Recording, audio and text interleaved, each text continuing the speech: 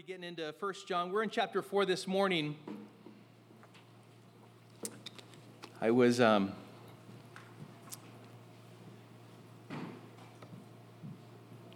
thinking about how it is that we are here to be encouraged to draw closer to the Lord and to behold His beauty, to look upon Him. And as we do so, what happens is the reality of God's grace and His love toward us causes everything else to diminish in power and significance in our lives to the point to where He is above it all. And we just sung these words. We gave this praise to the Lord. We declared these things to be true, which they are. But are they true of us? And I pray that through this morning, as we go through 1 John chapter 4, we're going to come to the conclusion of this chapter, that we would know that, number one, we have salvation in Christ, and we are walking in humble confidence toward Him, keeping our eyes fixed on the author and perfecter of our faith. Because at some point, as we sung, there will come difficult seasons in our lives. It's not, I wish I could tell you that it may come. That it's possible. There's the potential of you guys going through something that's difficult, that's beyond your comprehension. Wish I could tell you that, but I can't. In this world you will have tribulation. But take heart. Jesus, our Lord and Savior, our King, our hope has overcome. And so our trust and our strength and our hope lies in Him alone. And so this morning, the title of this morning's message is Confidence for the Day of Judgment. Confidence for the Day of Judgment. And my question, of course, is do we have that confidence? Do you have that confidence for the Day of Judgment? And we're going to learn what that looks like. And I pray that by the end of this morning, this message, before you exit those doors, that you truly have that confidence in the Lord, because God wishes, He desires that none should perish, but that each and every person reach repentance. If you walk out unrepentant, unbroken before the Lord, it's because you have not surrendered your life to Christ. You have not received His grace. And it's a choice that you will have made willingly. I pray that that not be so, but that each person yields to the salvation and the lordship of Jesus Christ. So, confidence for the day of judgment. Let's begin by reading in 1 John chapter 4, beginning in verse 13. John writes, "By this we know that we abide in Him and He in us, because He has given us of His Spirit. And we have seen and testified that the Father has sent His Son to be the Savior of the world. Whoever confesses that Jesus is the Son of God, God abides in Him and He in God. So we have come to know and to believe the love that God has for us. God is love, and whoever abides in love abides in God, and God abides in him. By this is love perfected with us, so that we may have confidence for the day of judgment. Because as He is, so also are we in this world. There is no fear in love, but perfect love casts out fear. For fear has to do with punishment, and whoever fears has not been perfected in love. We love because He first loved us. If anyone says, 'I love God,' and hates his brother, he is a liar, for he who does not love his brother, whom he has seen, cannot love God, whom he has not seen. And this commandment we have from Him: whoever loves God must also love his brother." Father, as we read those verses, Lord, we are once again encouraged by them, and at the same time challenged by them. Perhaps there is even the beginning stages, the beginning moments of conviction in our own hearts as we think about perhaps our interaction with others, with someone else. Lord, that we haven't done everything in our power to make sure that there is no hatred in our heart toward our brother or sister in Christ. That we may prove that not only we belong to you, oh Lord, that we also are pleasing to you. For without faith, without the expression of faith, it is impossible to please you. I also ask, Father, that you would give us that humble confidence for the day of judgment. That as that day comes, we know that our justification is known in Christ alone. That we, as you look upon us, Father, oh Lord, we are covered by the blood of Christ. And because of the shedding of his blood, we have the forgiveness of our own sins. And Lord, we can live with gratitude and with great hope and with great confidence, knowing that we belong to you. And one day we will be in all of your glory. And so, Father, speak to us this morning.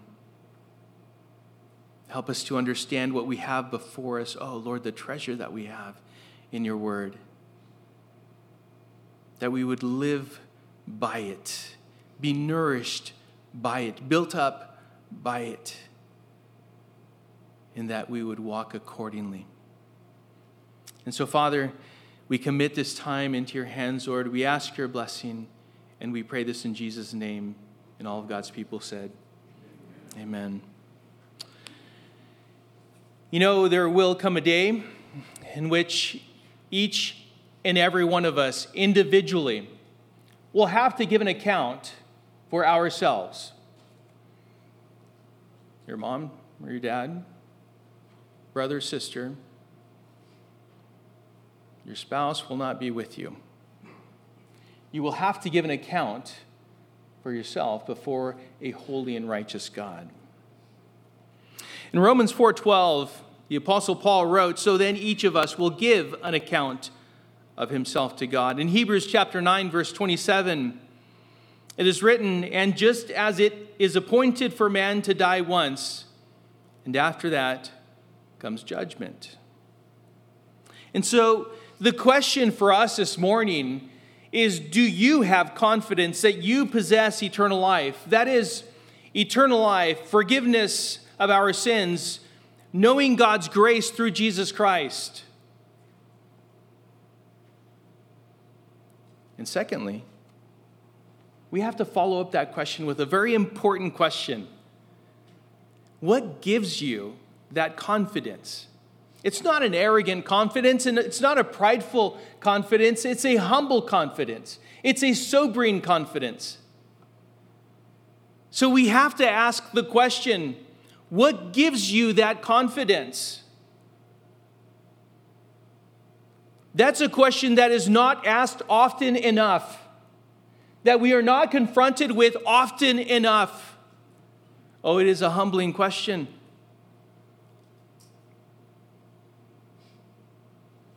Do you draw near to God with a true heart and full assurance of your faith?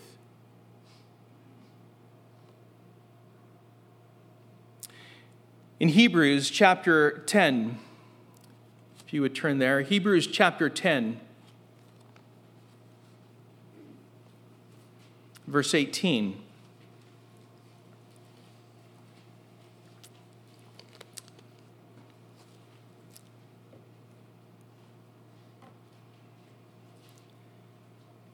It is written, "Where there is forgiveness of these, there is no longer any offering for sin.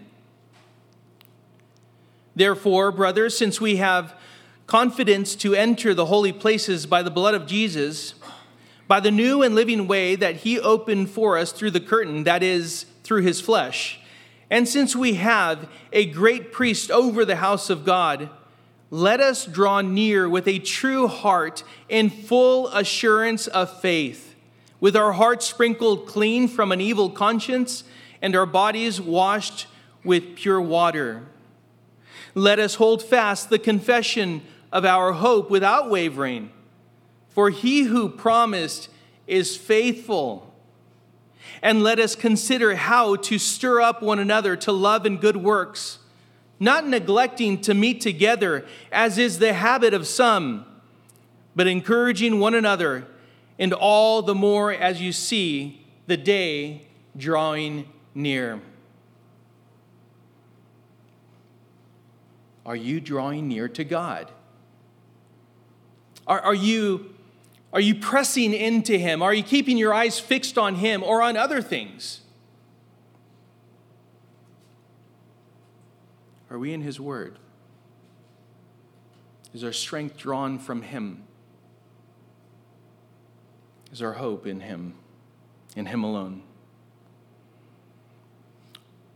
Or are you found to be wavering in your faith? Oh, we can express that in so many different ways. The wavering of our faith, the doubt that overwhelms us, the anxiety that oppresses us, the worry that brings us into a place to where that's all we're thinking about are those things that are coming against us. Is that where we are? Because if so, then you're wavering in your faith. Brothers and sisters, that is not to be the kind of attitude that we have toward God, because it expresses a faithlessness toward him. I can't put it any other way. And I'm speaking to us. I'm included. God knows that there are so many things that we're faced with, so many difficulties, so many distractions here and there. The question is do you draw near to God, or do you waver in your faith, or do you hold fast all the more? Because it's in those times, even if we have to hold on to him and be dragged, we cling, we hold on to him, but we never let go. Is your salvation remaining tightly secured because you know that Jesus is faithful? We just read that in Hebrews chapter 10, realizing that it is he who is faithful. Let us draw near with a true heart and full assurance of faith, with our hearts sprinkled clean from an evil conscience and our bodies washed with pure water. Let us hold fast the confession of our hope without wavering, for he who promised is... Come on, church. You guys good? We need to stand up. He's faithful, right? He's faithful. You need to... If you walk out of here not remembering anything else, please walk out of this building, in this gathering, knowing that he is faithful. He's faithful. Don't ever forget that. Don't ever forget that. Don't ever doubt. Do you have confidence for the day of judgment?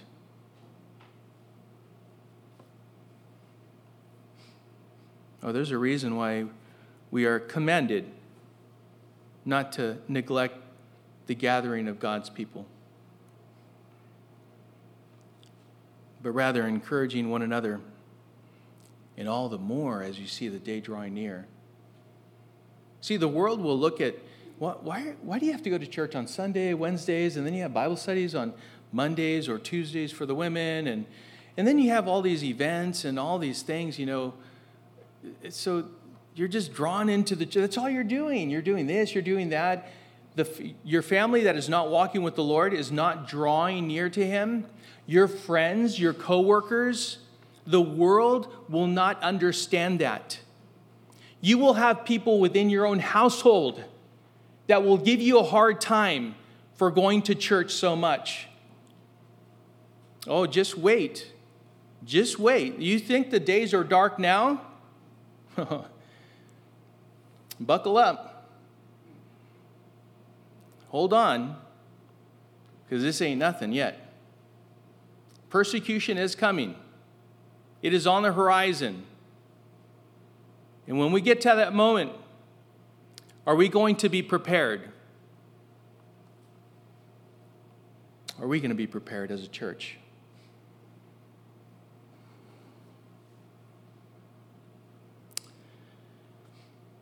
Do we have confidence for the day of judgment? It's an indictment against the church if we're not.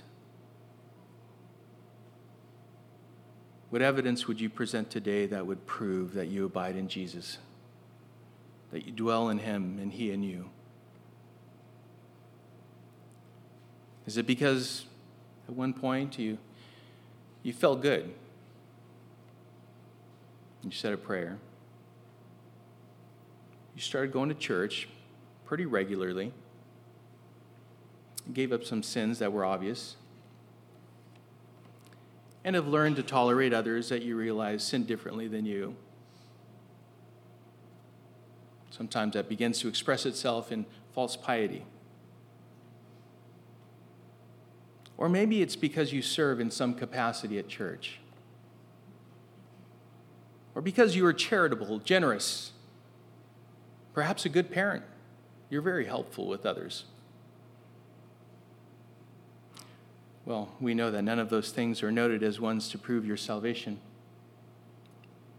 And I'm afraid that there are many today that think they are saved, but have nothing that demonstrates that they know salvation in Christ. There's no fruit. Oh, we would hope. But I cannot stand here and tell you that just because at one point you did these things, that you're saved. I cannot do that in good conscience if you have absolutely no fruit whatsoever. Because that may very well be the thing that leads you straight into hell with great confidence.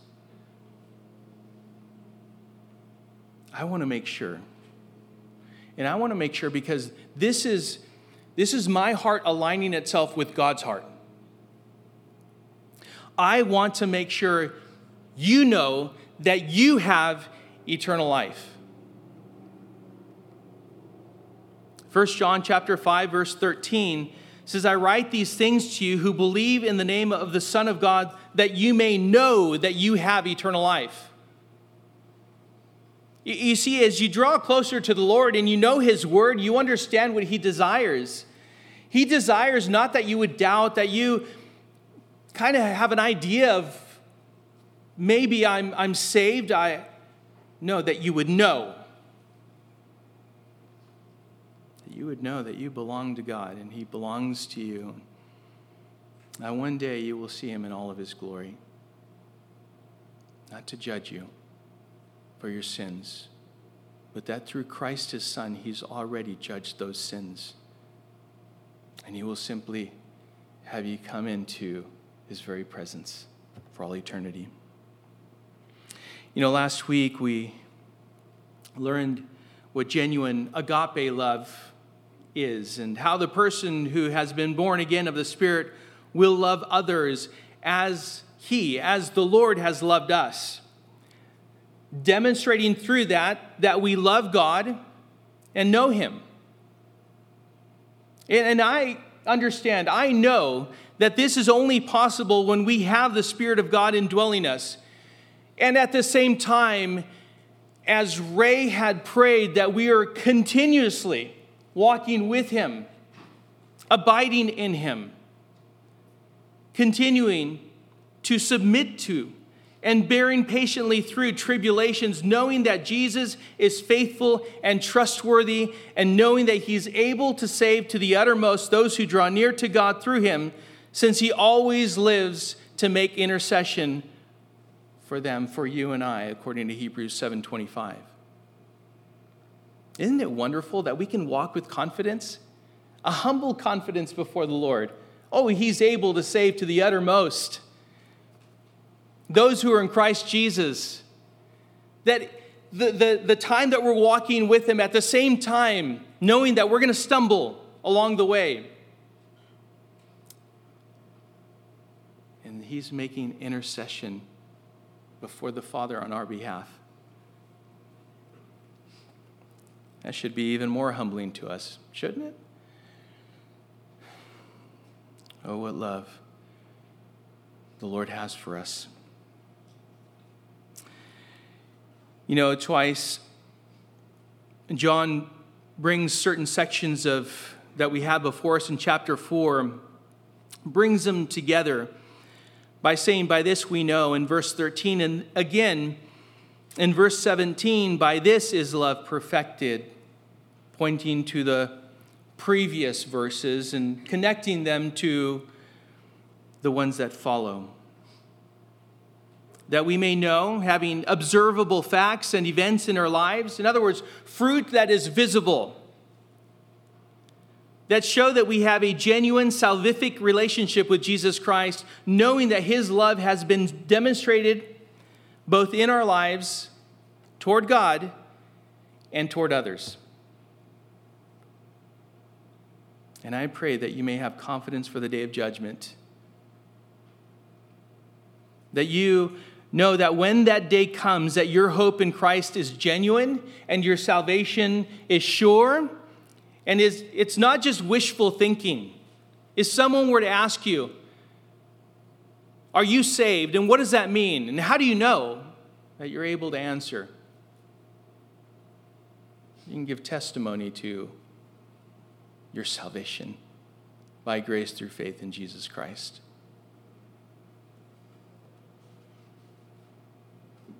That you are immovable in the Word of God, confident in him. Do you abide in Christ, and is your love perfected in Christ?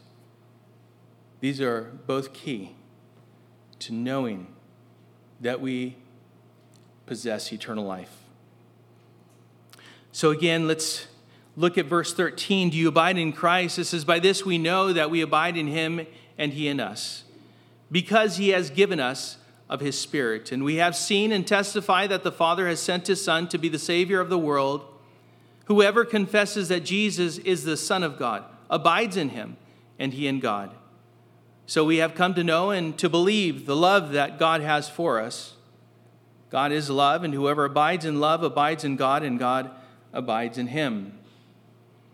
And again, the question that is going to be repeated time and time again is, how do you know that you abide in Christ? You can say you abide in Christ, but how do you know that you abide in Christ and that he abides in you? Well, first of all, what we see here says, by this we know that we abide in him and he in us, because he has given us of his Spirit. We know beyond a shadow of doubt he's given us of his Spirit. In John chapter 16,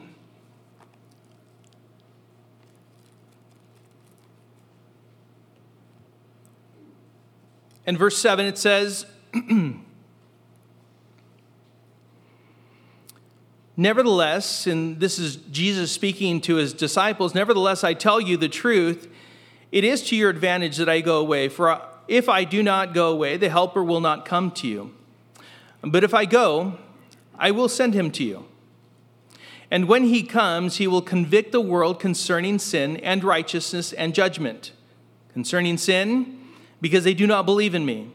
Concerning righteousness, because I go to the Father, and you will see me no longer.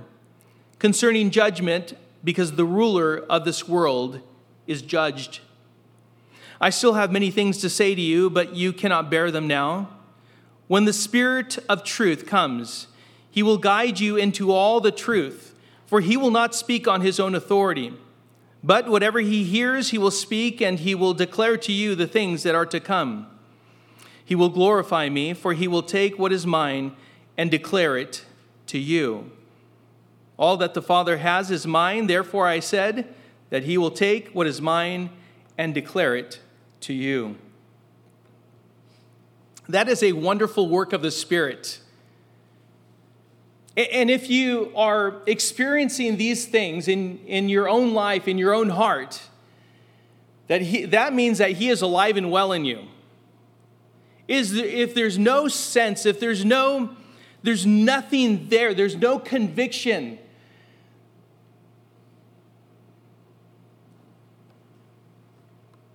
I would say you need to be desperately asking that he would bring you conviction. Perhaps you have rejected him too long, and your conscience is in danger of being seared and not feeling, not knowing, not being able to respond to the conviction of the Holy Spirit any longer. If you've sat in church week in and week out, over and over and over again, and there's nothing that happens within you, there's something wrong. I need to tell you, there's something wrong. Please listen closely.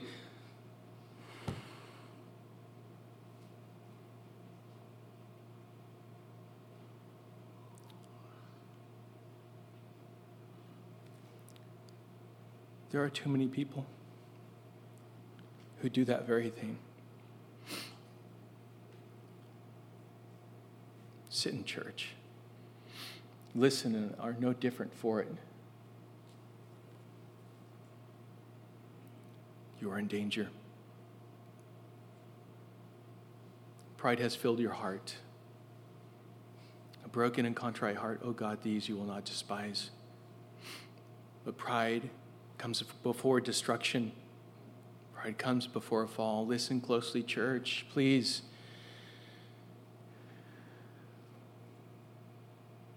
This is the work of the Spirit. He convicts of sin, guides in truth, glorifies Jesus, the Son of the Father, gives understanding to God's word, and he seals us for the day of redemption. He's our guarantee. Ephesians 4:30 says, "And do not grieve the Holy Spirit, by whom you were sealed for the day of redemption." Ephesians chapter 1, verses 13 and 14 says, "In him also, when you heard the word of truth, the gospel of your salvation, and believed in him, were sealed with the promised Holy Spirit, who is the guarantee of our inheritance until we acquire possession of it to the praise of his glory." In fact, it is God's Spirit that gives us confidence of our salvation in Christ. Romans 8:16 saying, "The Spirit himself bears witness with our spirit that we are children of God." John goes on from there, and he testifies of three essential truths about Jesus. He goes on to say, whoever confesses that Jesus is the Son of God, God abides in him and he in God. So we have come to know and to believe the love that God has for us. God is love, and whoever abides in him in love, whoever abides in love abides in God, and God abides in him. He testifies of three essential truths about Jesus. Number one, the Father sent him. The Father sent the Son. Secondly, Jesus is the Savior of the world. Notice, I know we are the bride of Christ, but his blood is sufficient for the world. It's offered. Number three, salvation belongs to God in Christ. And whoever confesses that Jesus is the Son of God, that means that he yields to the lordship and the salvation of Jesus Christ. You cannot say that he is your Lord and deny his commands. You cannot possibly do that. Try that with a sovereign king here on earth, with a monarchy. Well, I believe you are the king. You are commanded to do this then. Oh, but not that, Lord.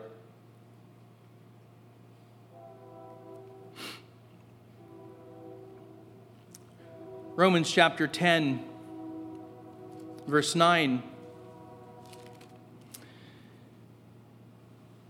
It says, because if you confess with your mouth that Jesus is Lord, and believe in your heart that God raised him from the dead, you will be saved.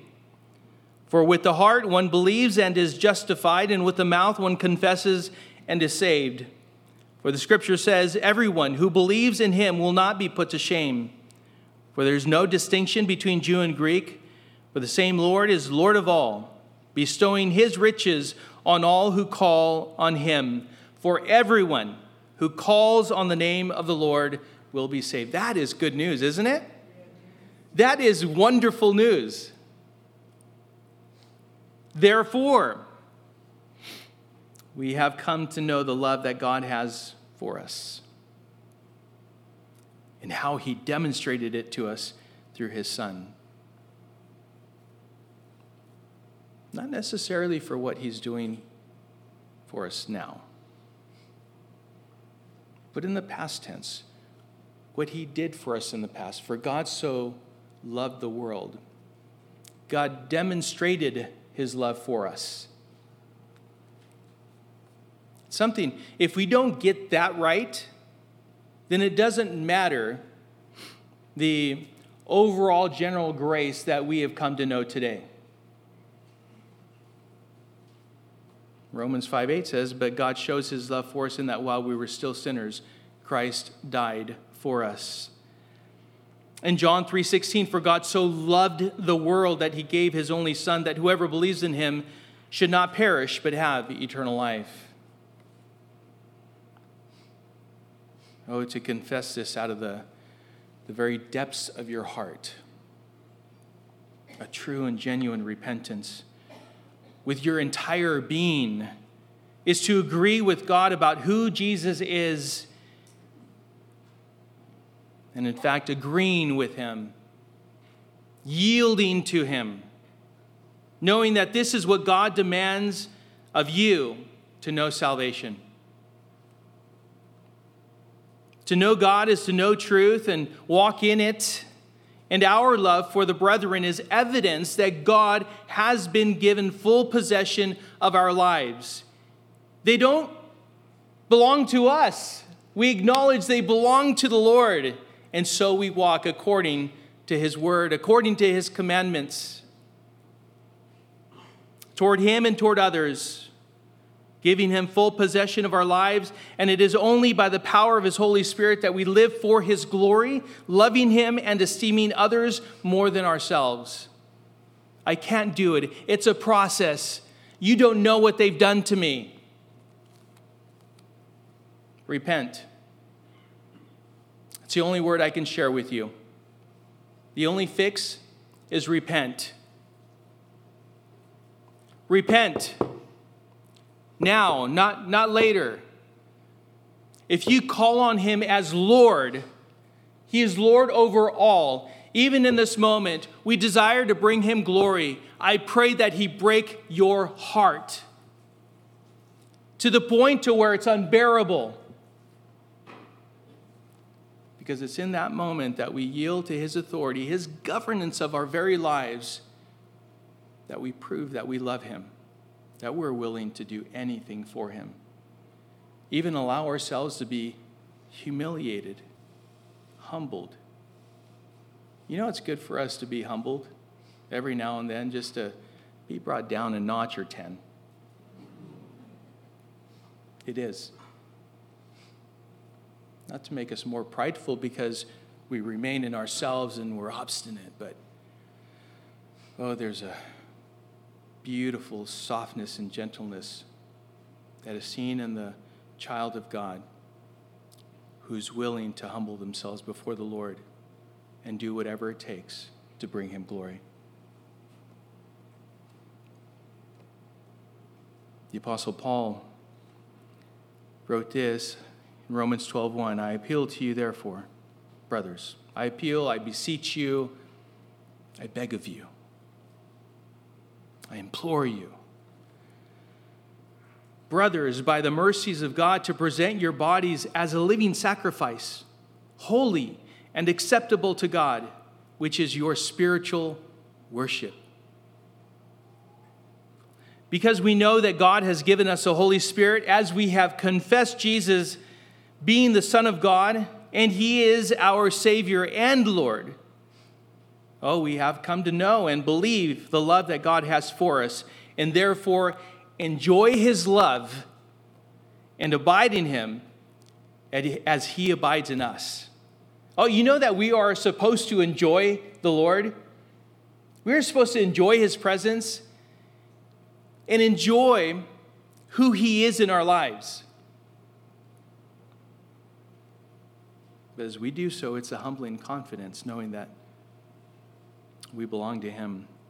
The psalmist, in fact, in Psalm 8, in verse 3, said, "When I look at your heavens, the work of your fingers, the moon and the stars, which you have set in place, what is man that you are mindful of him, and the son of man that you care for him?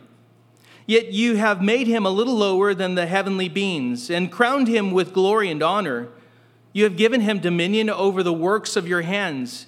You have put all things under his feet, all sheep and oxen, and also the beasts of the field, the birds of the heavens, and the fish of the sea, whatever passes along the paths of the seas. O Lord, our Lord, how majestic is your name in all the earth." You see, it always comes back to the Lord. O Lord, our Lord, how majestic is your name in all of the earth. Who is man that you are mindful of him?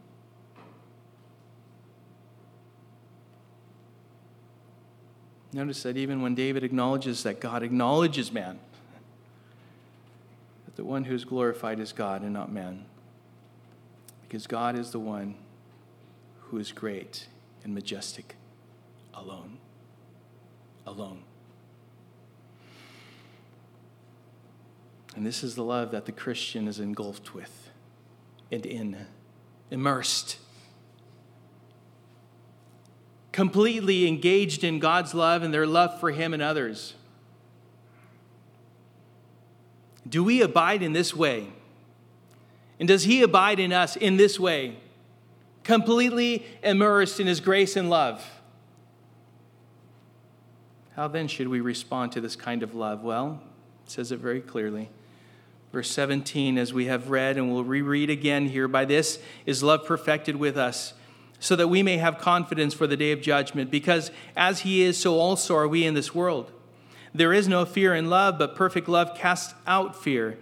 For fear has to do with punishment, and whoever fears has not been perfected in love. We love because he first loved us. If anyone says, 'I love God,' and hates his brother, he is a liar. For he who does not love his brother, whom he has seen, cannot love God, whom he has not seen. And this commandment we have from him, whoever loves God must also love his brother." What kind of confidence do you have of God's love for you? Well, it needs to be perfected or matured in Christ toward others as well. In Romans chapter 8, verse 35, this is the type of confidence that we ought to have in the Lord of his love toward us. Romans chapter 8, verse 35 says, "Who shall separate us from the love of Christ? Shall tribulation or distress or persecution or famine or nakedness or danger or sword? As it is written, for your sake we are being killed all the day long. We are regarded as sheep to be slaughtered. No, in all these things we are more than conquerors through him who loved us. For I am sure that neither death nor life, nor angels nor rulers, nor things present nor things to come, nor powers, nor height nor depth, nor anything else in all creation will be able to separate us from the love of God in Christ Jesus our Lord." I love those verses. I mean, we could yell at the top of our lungs, right? Amen. What can separate you from the love of Christ? Nothing.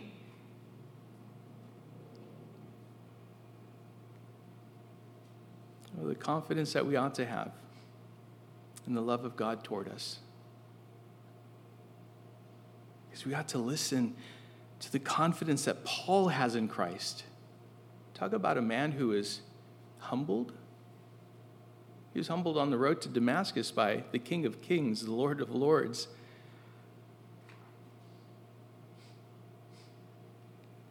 And he took it willingly. He regarded himself as the chief of all sinners. The filth of the world. The foolishness that confounds the wise. And he surrendered his life to Christ in such a way that he was even willing to go through tribulation, whatever it took, to fulfill the plan and the purpose that God had for him. He also demonstrated this love for his brethren, desiring that they too may have that confidence in Christ. In 2 Corinthians chapter 4, verse 7, but we have this treasure in jars of clay to show that the surpassing power belongs to God and not to us. We are afflicted in every way, but not crushed, perplexed, but not driven to despair, persecuted, but not forsaken, struck down, but not destroyed, always carrying in the body the death of Jesus, so that the life of Jesus may also be manifested in our bodies. For we who live are always being given over to death for Jesus' sake, so that the life of Jesus also may be manifested in our mortal flesh. So death is at work in us, but life in you. Again, esteeming others more than ourselves, the Apostle Paul expressing that love toward others, even at his expense. He was saying it's for your benefit. I understand that. What a love.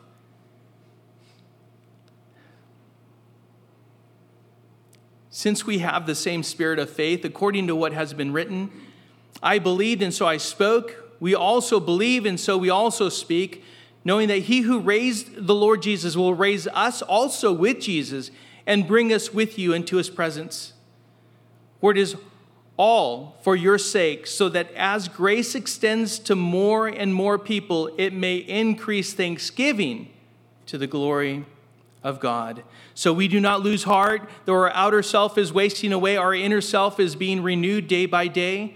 For this light, momentary affliction is preparing for us an eternal weight of glory beyond all comparison, as we look not to the things that are seen, but to the things that are not seen. For the things that are seen are transient, but the things that are unseen are eternal. Beyond our circumstances, beyond our sufferings, beyond our tribulations. What are you focusing on? Because to know God's love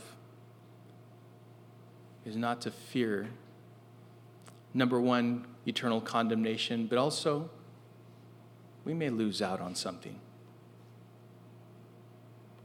Remember that God so loved the world that he gave his only begotten Son. We ought to give up so that we may gain.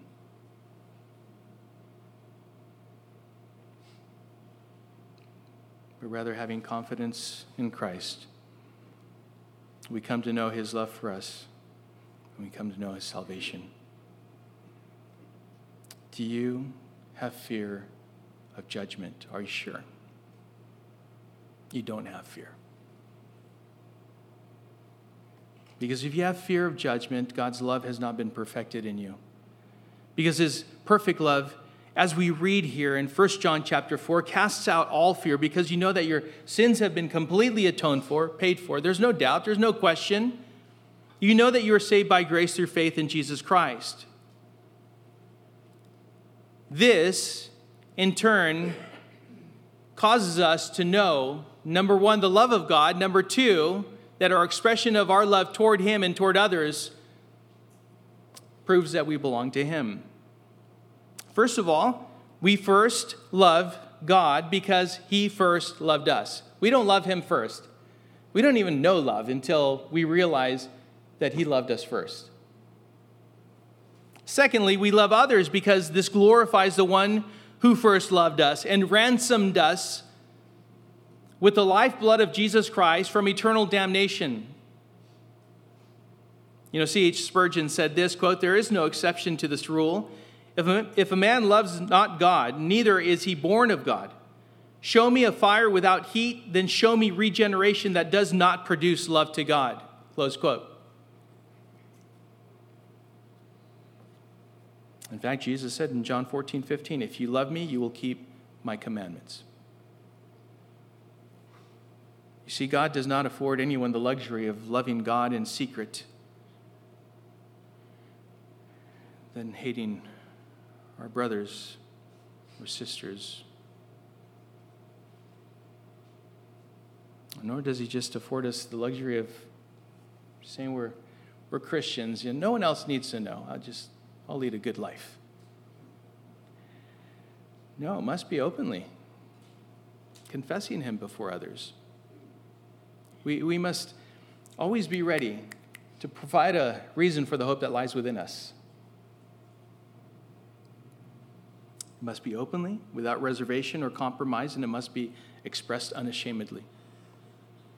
Matthew 10:37 says, "Whoever loves father or mother more than me is not worthy of me, and whoever loves son or daughter more than me is not worthy of me." Again, the word of God, it slices, it cuts deep to the very core of who we are. It challenges us, it confronts us. If you're asking father, mother, brother, sister, daughter, son, for permission to love God and serve him, guess who you're putting before the Lord? You're asking for permission? Whoever loves father or mother more than me is not worthy of me, and whoever loves son or daughter more than me is not worthy of me. I ask no one's permission. Why? Because they're not my God. My God is Jesus Christ. He is my Savior and my Lord. But he also commands us to love. Now, we defined love. We've already gone through this.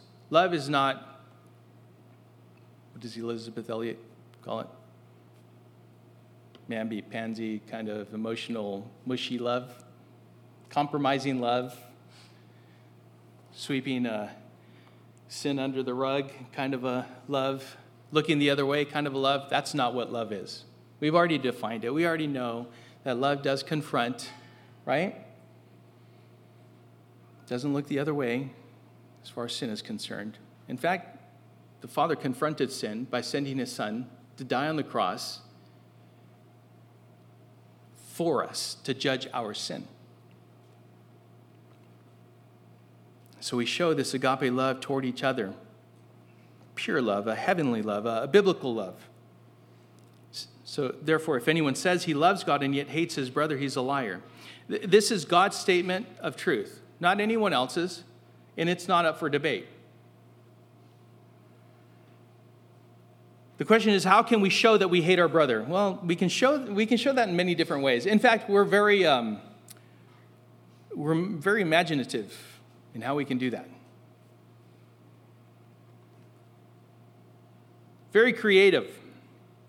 By refusing to do what God's word says we are to do regarding reconciliation and remaining instead in a state of hatred, bitterness, jealousy, envy, resentment toward our brothers, holding that in. Well, again, if he's our Lord, then at the very moment that we realize that we are bringing the gift to the altar, we realize, oh, my brother has aught against me. Or I have this unresolved conflict with someone else. Lay it down at the altar, go make things right with them, and then come back and offer it.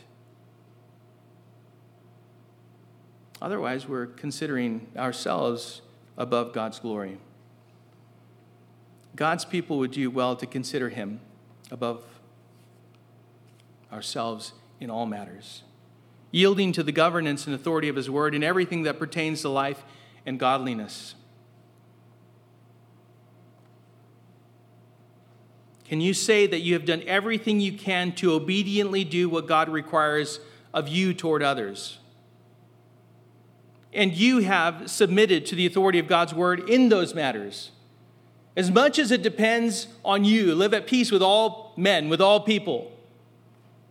Listen, I'm not talking about if you go and try and reconcile and the other person is not accepting, does not receive it, by all means, you at that point, you can do nothing more except for pray for the other person, show grace, and go about your Father's business. Just keep going. You don't have to agree to what is not right just to appease the situation. But you do have to make every attempt to agree with God together with him in these matters. Many people will say, I love God, but I don't love people. Have you seen people? Have you been around people? Have you? How can you love people? They're awful.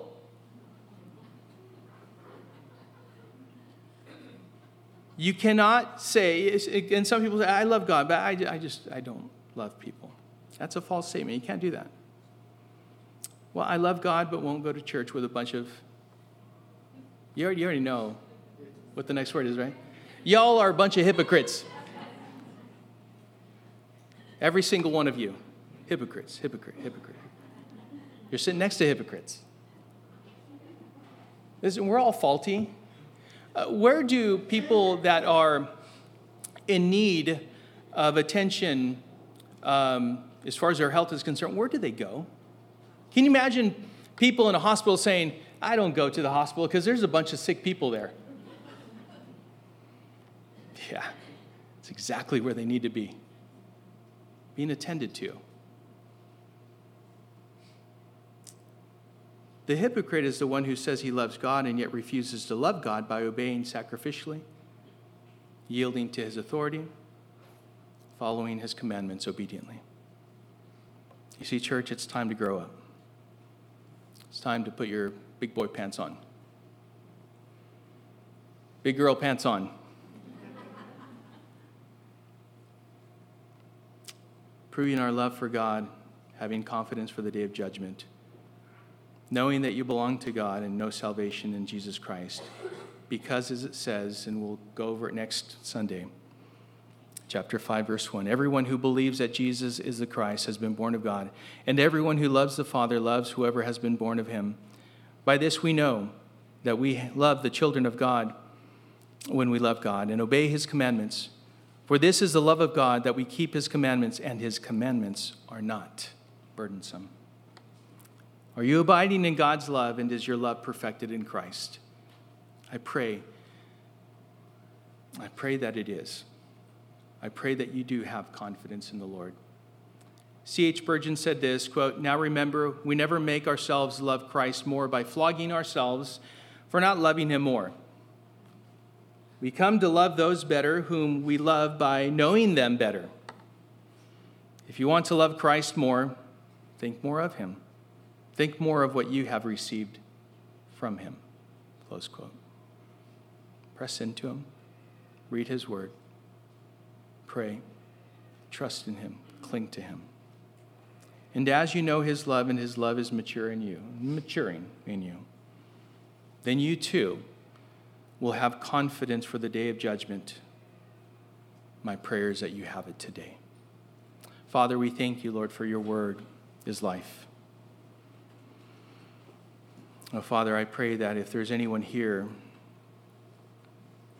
who has not surrendered completely to the lordship of Jesus Christ, knowing his salvation and his sovereignty in their lives, Lord, that today be the day of salvation. Today they completely yield, confessing with their mouths that Jesus is Lord and believing in their hearts that God raised him from the dead, knowing that there is salvation in no one else, that there is no other name under heaven given among men by which we must be saved. It's only through Jesus Christ that today, this very moment, is not wasted. It's not dismissed.